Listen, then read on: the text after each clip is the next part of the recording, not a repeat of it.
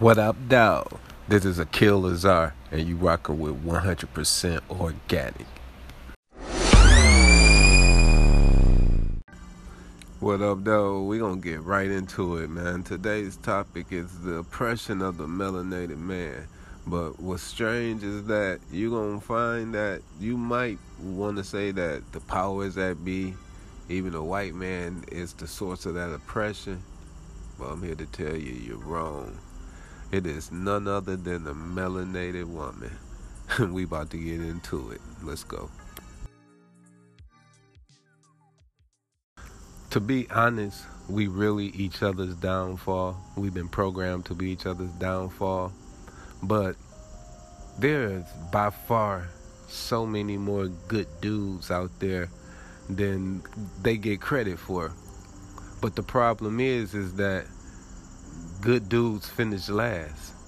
And most women are attracted to that man that they know gonna dog them out, because like most women are addicted to the chaos. Like it's something in their DNA from slavery. You see, slavery wasn't the efforts to make someone work for you. The real efforts of slavery was to dominate the mind. And they did an excellent job on that. Like, they literally had lectures and shit on how to break us and how to control us and how to separate us and split us up and destroy the family. And all that shit is literally like in our DNA. And we passing that shit on from generation to generation, but we teaching each other that. We teaching our kids that. Most mothers are teaching their kids to the independence shit and the strong. And I mean, it's nothing wrong with that, but it's a role that we was given. And you can tell from the roles that we was given by the anatomy of our bodies. It's not no situation where I'm a chauvinist or no shit like that. But to be honest, the woman's role is the most important role by far. But yet, they possess their mind to make them want our roles as the men. Now, I know we haven't even been carrying our role. But as time has progressed, a lot of us is waking up, and a lot of us is trying to carry our roles. And it's that melanated female that's bringing us back down and still trying to take away the essence and the power of who we are and put us on that matrix scale, which whenever you measure us up to that, it's designed to fail unless it's a 100% zombie that actually happened to be in the right place at the right time, or know the right people, or a token or some shit like that.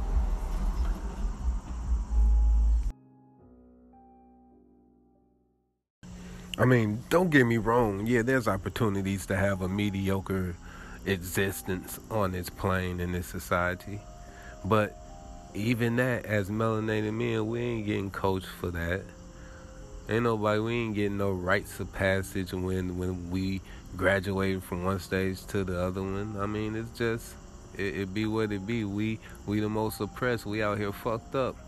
And, like, I know from experience, the only thing that broke me out was the patience and was the, the understanding and the love of a melanated queen who actually helped me see what I was and who I was. But at the same time, the process of her going through that changed her into the whole program that she was always supposed to be anyway, which was my downfall. Because after we went through that struggle and I became that man who can be the protector, provider, and play the role as I should, the damage from getting me there had already set in and played its course. And so for now, she's forever scorned.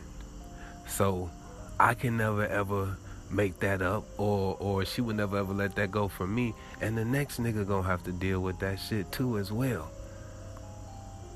And if I wasn't aware, and if I didn't do, and if I don't do what I need to do to stay positive and get past this source, get past this block, then I would be right back where I started. Like, fuck these bitches.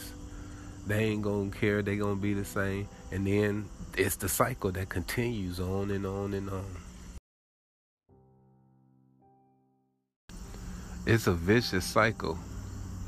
And in fact, this cycle that we in is what really keeps us from coming together and paying attention to the information that's already out about who we are.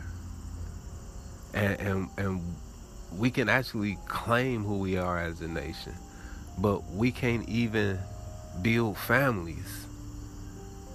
How can we build a nation?